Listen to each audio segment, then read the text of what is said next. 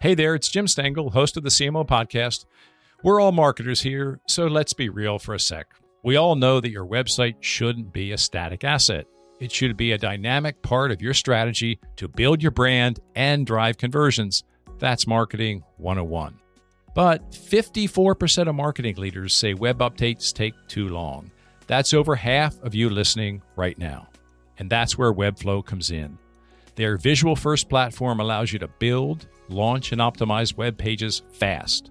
That means you can set ambitious marketing goals and your site can rise to that challenge. Learn why teams like Dropbox, IDEO, and Orangetheory all trust Webflow to achieve their most ambitious goals today at webflow.com. Want to drive greater success in social commerce? With Deloitte's latest creator economy research, you can.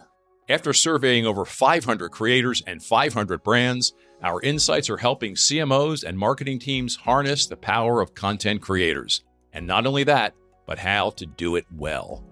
See for yourself by visiting cmo.deloitte.com today. What's the first brand you remember making an impact on you as a young boy growing up in Detroit? In Detroit, there's a brand called Sanders. And my mom loved Sanders cakes. They made this hot fudge, and seeing how that brand impacted my mom made an impact on me. I mean, I was 5-6 years old where I would see this brand would bring a smile to my mom when we would make a hot fudge sundae in the kitchen. It was something we would find great joy in, and you know, it was a small little moment, but you know, it's one of those moments that brands die for. Hi, I'm Jim Stengel, and I help major brands find their purpose and activate it, and the profits follow. For 7 years, I was the global marketing officer for Procter & Gamble, where I oversaw the marketing of hundreds of brands. You may not know it, but the CMOs, the chief marketing officers of all of your favorite brands, are trying to connect you with your favorite products and services through purpose. And on this show, I delve into how they do it. My guest today on the CMO podcast is Joel Yashinsky, the SVP and Chief Marketing Officer of Applebee's, which is part of Dine Brands, one of the largest full-service restaurant companies in the world. Applebee's opened its first restaurant in 1980 and now has more than 1,500 franchise locations globally. Their slogan says it all, eating good in the neighborhood, and they are doing that very well. Top-line sales are growing in a really tough competitive category. My guest Joel is going into his 6th year as Applebee's CMO, following 18 years in various roles at McDonald's. Joel graduated from the Bowling Green State University in Ohio and then worked for Georgia Pacific and Southwest Airlines before joining McDonald's. This is my conversation with a CMO who loves eating good and also doing good. Here's Joel. Joel, welcome to the CMO podcast. You are the CMO of a brand that hosts a lot of first dates. So I'd like to know right here, right now, is your first date at Applebee's? Why you start off with this question, Jim? I have to, because I always believe in honesty is the best policy and being authentic and real and true.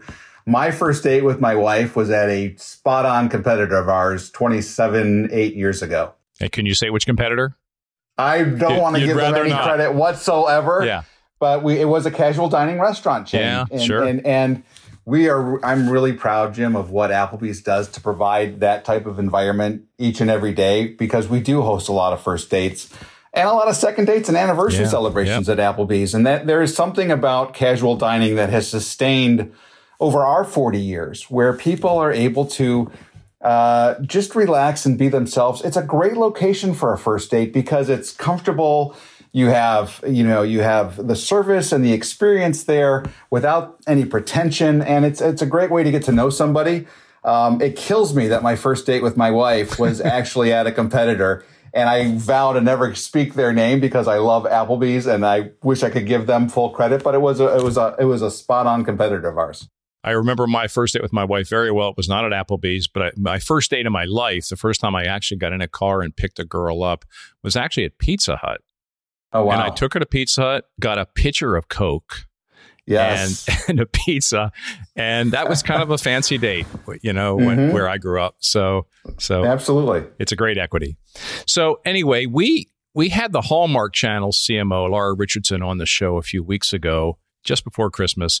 And I just thought I have an idea for you. I think we need to have a Hallmark movie set at an Applebee's. I love it. Would you be up for that? 100%, because that's a natural combination of two brands that really speak to the same type of guest or customer. And that's a great idea. Especially your campaign. You know, the regulars with the Cheers soundtrack. Yes. I mean, wow, it's a little bit of a mini Hallmark movie in an ad. That's what the goal was, right? You see a couple of different examples of couples, one with a family, one with coworkers that are out. And there's a really great moment at the end where these were real guests in our restaurants that we found. And it was really authentic and real. And I think you could absolutely set up a Hallmark movie at an Applebee's restaurant, and it would be authentic and real because that's what's in our restaurants every day. Well, I'm going to connect you with Laura after the show. Love it. And at the least, you'll enjoy each other, right? You're both great people. You're great CMOs. So I'll connect you when the show's over. That would be great. I love it. So you are celebrating your 5-year anniversary at Applebee's as CMO, and that is about double most CMO tenures, as you know. I'd like to know the biggest reason that you have clicked with this brand and this brand has clicked with you. I mean, your growth numbers are great.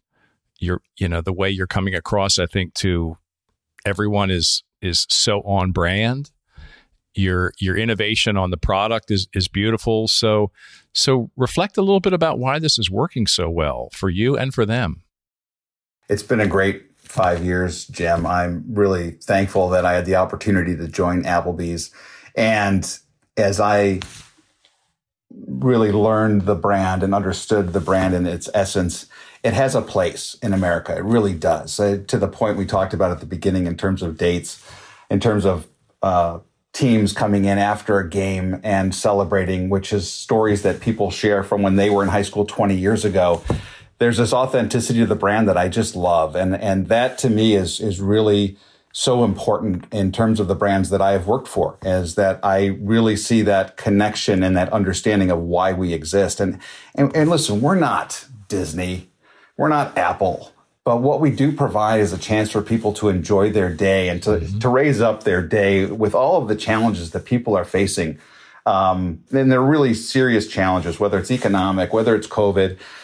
Our goal at Applebee's, working with our operations team and our franchise partners, is the same it's been since 1980 when we started, and that's to take people's day up a point or two. To me, we understand what our goal and objective is as a brand, and we welcome that. And we don't try to be somebody who we're not. And we speak to middle America, and I think we speak in a way that is real and authentic to them. And it's just been a pleasure to work on this brand, and I look forward to continuing this for a long time. I know you're going through a CEO change, right? But the CEO you worked with, John Sawansky, for the last 5 years, has a marketing background. I think he was even CMO at Applebee's years and years ago. How has that worked? Strong marketing background for a CEO, which I love. I don't think we have enough of that. And so is that one reason this has clicked so well, that you two were sort of common mind about where you want to take the brand and business? Absolutely. John was CMO back in the early 2000s. And came back to the brand about 7-8 months before I joined, and he brought me on board. And he has as deep an understanding of the brand as just about anybody I could think of in terms of what we stand for and who we are and what we should strive to be. And that passion and understanding is contagious. And I certainly caught it as the entire Applebee's team and our franchise partners all working together in one direction on that vision and understanding. And so John's perspective as the former CMO was incredibly important for me to help bring me on board very, very quickly to help succeed, because we were in turnaround mode. Yep. When he came back in 2017, the brand was in significant challenge mode and was suffering, as was casual dining. But John had a vision, and everyone rallied around that vision, and we were able to, make some significant impacts to change the culture internally, but also make sure we were addressing the experience for our guests in our restaurants and focused again on who we are as a brand. He was very honest as well in terms of when we went through the hiring process. And he said, Joel, this isn't for the faint of heart.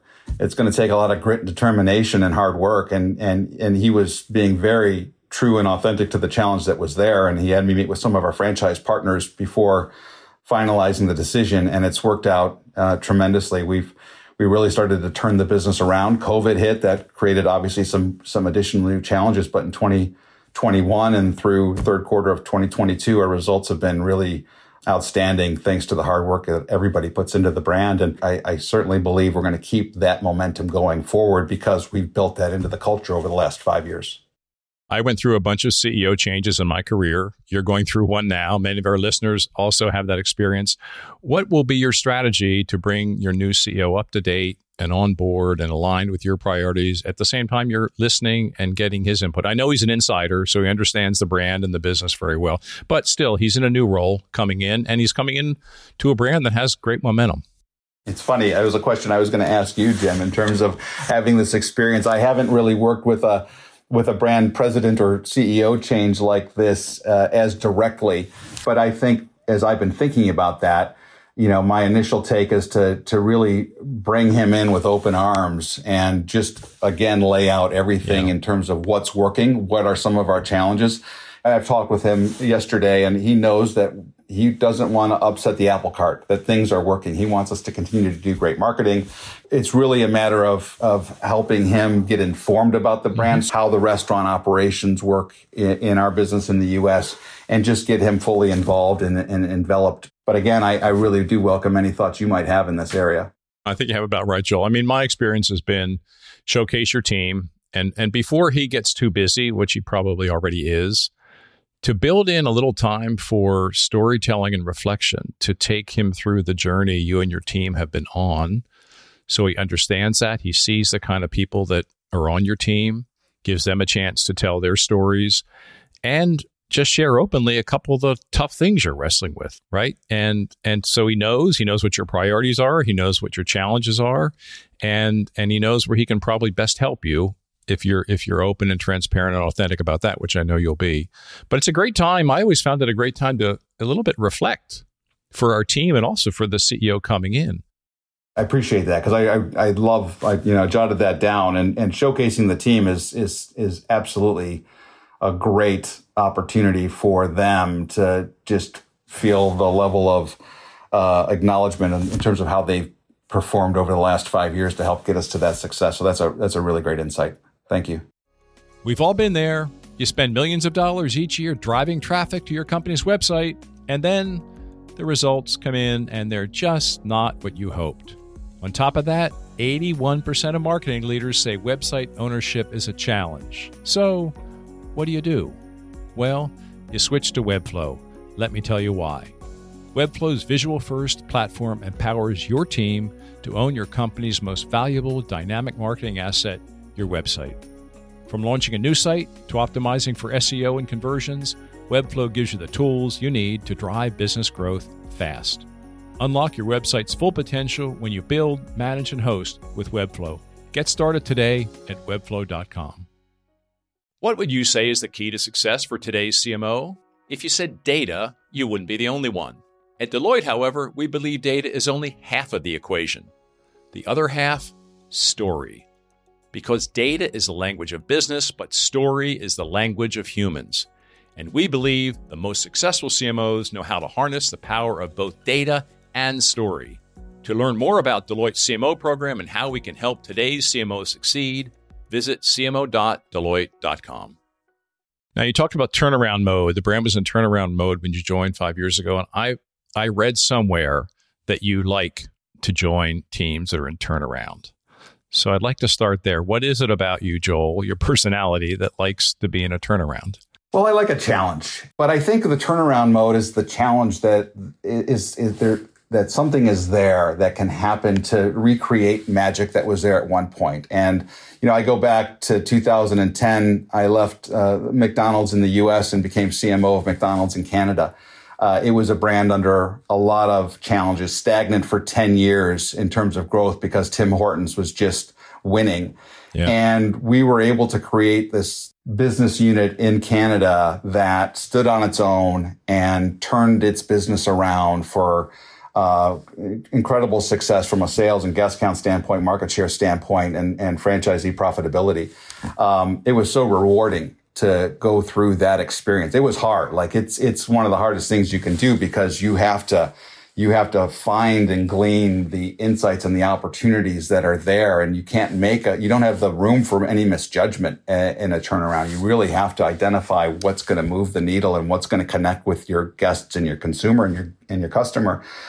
And so it requires you to also be very careful on where you're making investments and how you use the data and analytics to say, this is where we need to go. It really tests you as well as creates a team environment because you have to have everybody rowing in the same direction. So it's a lot of challenges that are fun to be a part of because it can be so rewarding at the end. And so McDonald's Canada from 2010 to 2014, huge impact. Came back to the U.S. business. The U.S. business in 2014 and 15 really was struggling. We identified in Canada, it was really about beverages and coffee and McCafe. In the U.S., the business needed to identify that big idea that was going to move the needle, that was going to change the trajectory. And all-day breakfast sat there as a 5-star idea that our guests had been telling us for years. But the operational challenges that were there, and it was 10:30, 11 o'clock.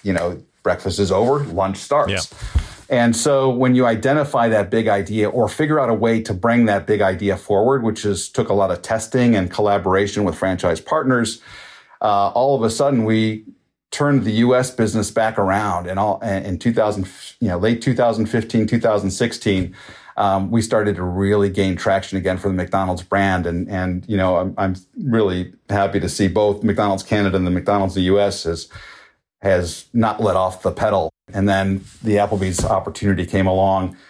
Big challenge there. But again, you could see the passion in the people that were invested, and you had the belief that it could happen. It's not for the faint of heart. You need great leadership and partners. Yeah. And it's not going to be done by just marketing. It's not going to be done by just operations. And it's not going to be done just by new culinary or beverage innovation. It's all of those things have to click together. But when it does, it's magical.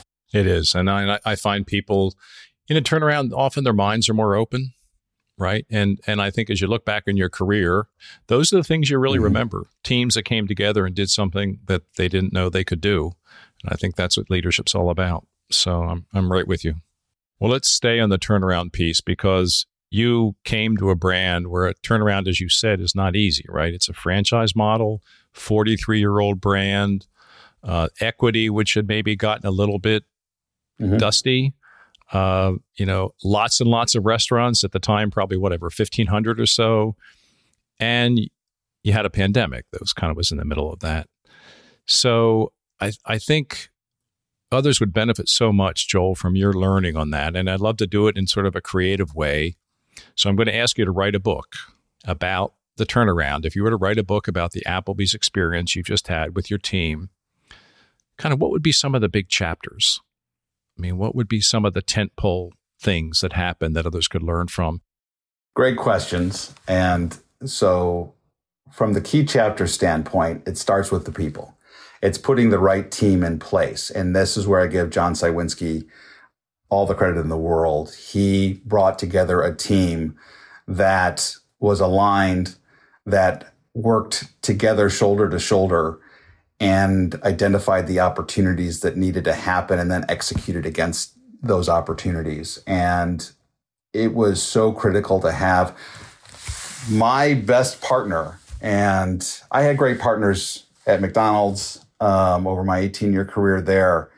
But my closest partner is the Chief Operations Officer, Kevin Carroll, who joined about 3 or 4 months before I did. John hired him. And that thoughtful approach of bringing together people that would work together in a way that was more than just collaborative. It was in the dirt and in the mud of working through the challenges the business had in different disciplines was critically important. So the right people in place is the first chapter to a turnaround. To me, the second chapter is identifying that big idea that will drive relevance and business people into your place of business, whether it's a restaurant or some other retail. At McDonald's in Canada, it was coffee, all day breakfast, and for Applebee's, the spark in finding that ignition piece in that chapter 2 was the Dollarita. One of our franchise partners actually brought it forward in his marketplace in Texas. And John and the team, because it actually launched about a month before I joined, brought Dollarita on board in October of 2017. And that was the spark that really brings relevance to the brand. And by the time we got to January and we started to realize we probably needed it more than just one time, and we brought it forward for a number of months, actually. But it brought relevance to the brand. It got a lot of attention from late night talk shows, and we welcomed it because it was also a business idea that worked. And what people didn't realize is that it was also driving sales of food in a way that was profitable for our franchise partners.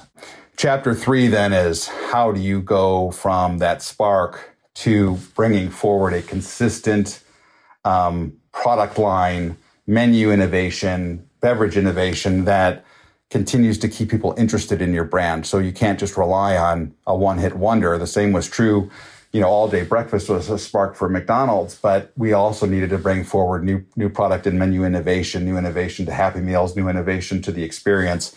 At Applebee's, it was new innovation towards our menu, whether it was our fresh, never frozen burgers or new flavors to our boneless wings, new appetizers that people love at Applebee's. And so building upon that spark, you then have to make sure you're putting a pipeline together.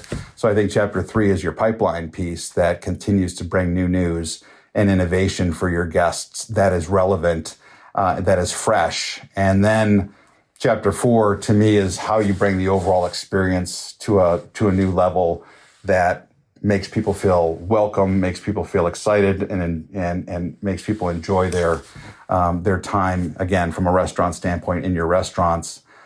Those are the ones that I think from a turnaround standpoint, you have to hit those 4.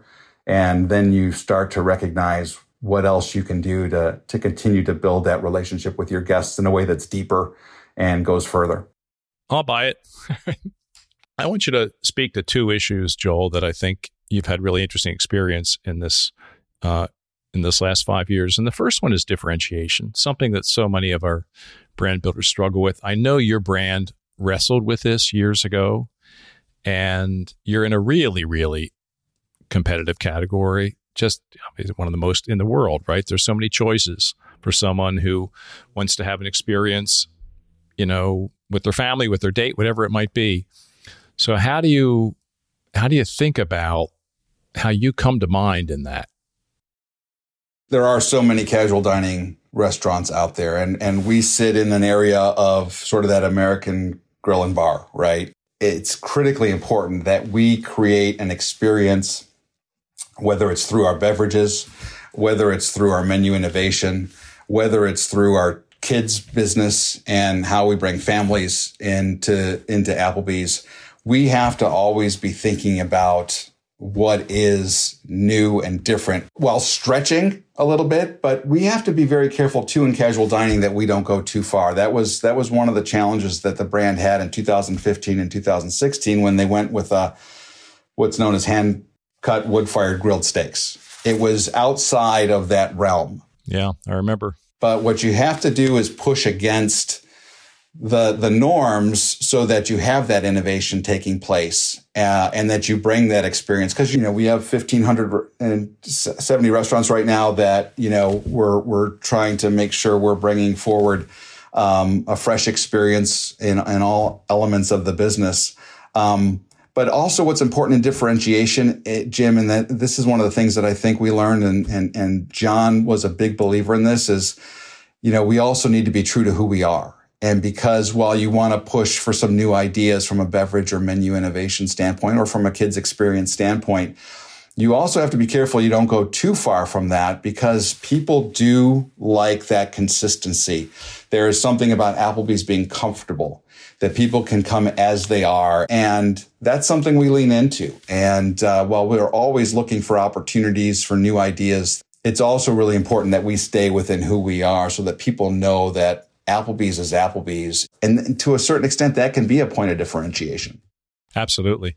No, one theme, obviously I've interviewed some of the great brand leaders of the world in this show over the last 3 years.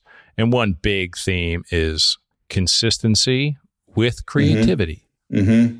So you have to stay consistent over time, in terms of who you are and what your voice is and what feeling that you hope to elicit from people who experience your brand, but at the same time, keeping it fresh. Right. And I think managing that tension, if you will, or that duality, I think is all about brand marketing.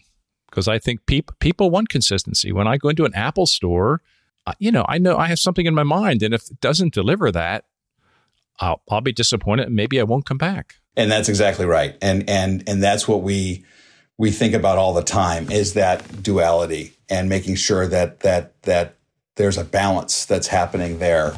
That reason for being has to be that people know what they're going to get each and every time, while also maybe a couple of surprises and delights along the way. Now you're going into your 6th year as CMO. The brand is in the zeitgeist. It's growing, and it's a very different position. So now comes the hard part, right? And that's keeping it growing, keeping it evolving while staying consistent. So I'd like you to talk a bit about that, Joel. What are your strategies? How are you talking about this with your franchisees, with your team, with your external partners? Because, you want this brand to keep growing. You never want to be in a turnaround again. None of us do.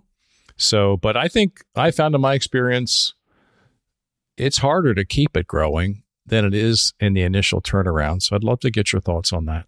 This is probably the one thing that does keep me up at night, is where do we go from here? It's chapters 5, 6, and 7, if you will, in the conversation, right? The beauty of that is that we do see opportunities for betterment and continuous improvement. In one of those areas, the kids and family business, we see some low-hanging fruit for us to be able to connect. While we've used beverages and Dollaritas to speak to younger adults, if you will, we've re-enhanced our work on late night business, which was always a big part of Applebee's as well. Obviously, we have the to-go and delivery business coming out of COVID that also remains an important element of our overall business.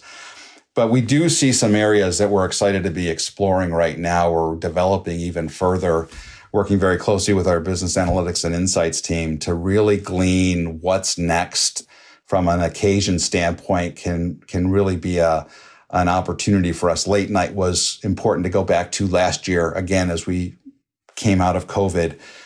There are these other opportunities that we are looking forward to in 2023 and 2024, working very closely with our new head of culinary. We see some really great insights from a food standpoint and a culinary standpoint that we're very excited about as well. Anything from your business analytics and insights group that surprised you? Those meetings are always so interesting, right? Because you're looking for insights and trends and things that you might be able to bring to the market that are fresh and still on brand. Anything that surprised you in terms of macro trends? What's been our biggest learning so far over the last year is that a lot of the data and information we had prior to 2020 is no longer as relevant as we need it to be. And so we're really, we're really kind of going after new information to help identify what those are. Because, and I work very closely with our head of business analytics and insights, Jill Marchek, and she's terrific. I worked with her 20 years ago at McDonald's, but she's bringing forward these insights and information about what is relevant today, and it's different than what it was in 2019, and somewhat significantly. And so it's really a matter of taking that information and putting it to good use and making sure, the validity is there because it has changed. And so we're having really good discussions and dialogue about it, because some things that we held to be very sacrosanct back in 2019, 2018 is being challenged. What's changed most in the 5 years about your job, Joel, since you've been there? How is your CMO role now different from what it was when you joined? Well, Jim, as you know, the rapid change within the marketing realm is at a pace and a speed that is perhaps, it just seems exponential in terms of the speed and rate of change. And so, when I started, there really was no TikTok, and it's become a much more relevant social tool for a marketer to use, and we've been using it relatively successfully. And recognizing that there's also the challenges to many of these social platforms. Everything seems to have gone very well in these 5 years. Is there anything that hasn't gone well, Joel? A mistake, a misstep, something that you learned from? There's been a couple for sure. There was an idea we had with the launch of a new product that we thought was really creative and fun. We launched a program with our new sizzling fajitas called Sizzletonin, and we missed an element of the content that was fun and engaging, but also potential misunderstanding of sort of like along the depression lines, if you will. And the good learning was, as soon as we saw some of that feedback occur, we killed it immediately. There was no ill intent. There was nothing discussed about the connection between the two, because it was really a really thoughtful and we thought fun campaign about how getting sizzling fajitas would make your day. What we missed and was a good learning for us to double check, triple check some of the content creation when you're having fun, is to make sure there's not some way in or some negative connotation that you may not see in the excitement of an idea. So I learned at that moment, I never like to bring a great idea forward at the last minute, because you risk the potential to damage the brand. And, thankfully, we recognized the mistake. We caught it. We apologized for it. It was did not become an issue, because we realized that people were taking it in a context that we hadn't thought about, and they were right. And moving very quickly to end that idea was a good learning experience for me. Great ideas can come at the last minute, but unless you're able to truly vet out an idea, you shouldn't rush something that has a potential, even if you don't think it does. So I'm very cognizant of that.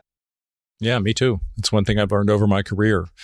It's okay to say, hey, let's sleep on this. Or let's meet in 3 days after we've all had a chance to think it through and think about different scenarios, what could go really well, what could not go so well. That, 3 days doesn't make a difference. Your career path, you worked at Georgia Pacific for a couple of years, 3 years at Southwest Airlines, 18 years at McDonald's.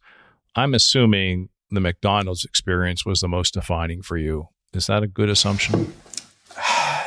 I would say that was probably true up until recently, because the Applebee's experience has been so gratifying. And I'll speak to this too. It has a lot to do with maturing and into a role and understanding, because as CMO of McDonald's Canada, 1,400 restaurants, almost similar, $4 billion in revenue, similar to Applebee's. I was younger. There are things you look back on and go, really proud of this. I wish I was a little bit more aware of that. But the 18 years at McDonald's was fantastic. I had incredible bosses. I learned from operations bosses, from accounting bosses, from marketing bosses. McDonald's, I don't think necessarily receives the credit it should in terms of the development of people who understand how to drive the business, how to work with franchisees, and how to, elevate a brand that is so iconic and important that everybody understands it and bleeds the ketchup in the veins piece. And I was very fortunate to get hired in 1998 to go to McDonald's in an entry-level marketing role and work my way up, thanks to the many bosses that I had there that helped guide me and my career development. What's the most memorable piece of advice you got from a boss at McDonald's? Don't worry about what's next. Do a great, and this isn't new advice, but he spoke to me in a way that was really important. And at the time of my career, helped me understand that focus on your job at hand and do the best you can at that job. Learn everything you can at that job. Become an expert in that job, and good things will follow. And that was 100% true at McDonald's, but I think it's 100% true anywhere. You do your job. You become an expert at the position you're in. You'll get that opportunity to see if you can go to that next level. And at times I would get, especially in my youth, get a little frustrated with perhaps thinking a promotion should come a year earlier than it did. And this boss pulled me aside and said, hey, just focus on what's at hand. You're going to do great, and it'll all come through in the end. And he was 100% right. Joel, I want to switch to the creative brief, and I want to start with your Twitter bio. You have a few things in your Twitter bio, but you three I want you to talk about: all things family, Detroit, and cowboy wannabe. So let's talk about that. Well, family comes first. I try to give guidance to all the folks on my team that are working hard, that are dealing with young kids. And I have always been thankful in terms of our family dynamic that has allowed us to move around North America, having lived in a number of states in the U.S. and in Toronto for 4 years. Making sure that the family stays first is, that's where it begins and ends, in my point of view. And thankfully, they've supported me. My wife, Christy, has been a huge asset in my success, not only in believing that I can accomplish just about anything I put my mind to it, but just being able to help raise our two girls. Detroit is home. I'm a very loyal person, and Detroit is where I was born and raised, and everything Detroit is what I root for. Or my brother and I took my dad home for a Lions game on his 80th birthday this year, and we went to all the old haunts and restaurants and just everything about Detroit I love. And cowboy wannabe, you have to see my Twitter profile with me on horseback moving some herd of cows when we went on a trip to Wyoming, and I fell in love with it. Yeah, it was great. Well, my wife and kids are into equestrian and horses, and we went out west for a week in Wyoming, and it was magical. It was magical. So yeah, that was I can understand the beauty of it and the connection to nature. So you have a book that you give to all your team members, and you've reread it periodically, How to Win Friends and Influence Neighbors. Why is that book so powerful for you? That book was a monumental impact on my growth and development on how you communicate, work with, connect with people, and taught me many things that I just did not know. The story is that I was living in Harrisburg, Pennsylvania. Before I got to work with Georgia Pacific, I gave my hand in broadcasting and radio at a job in Harrisburg. I met an 80-year-old widower who forced me to read the book. And I befriended him, and Macy Capon was his name. And that book opened my eyes to really the importance of listening, the importance of patience with people, the importance of forgiving.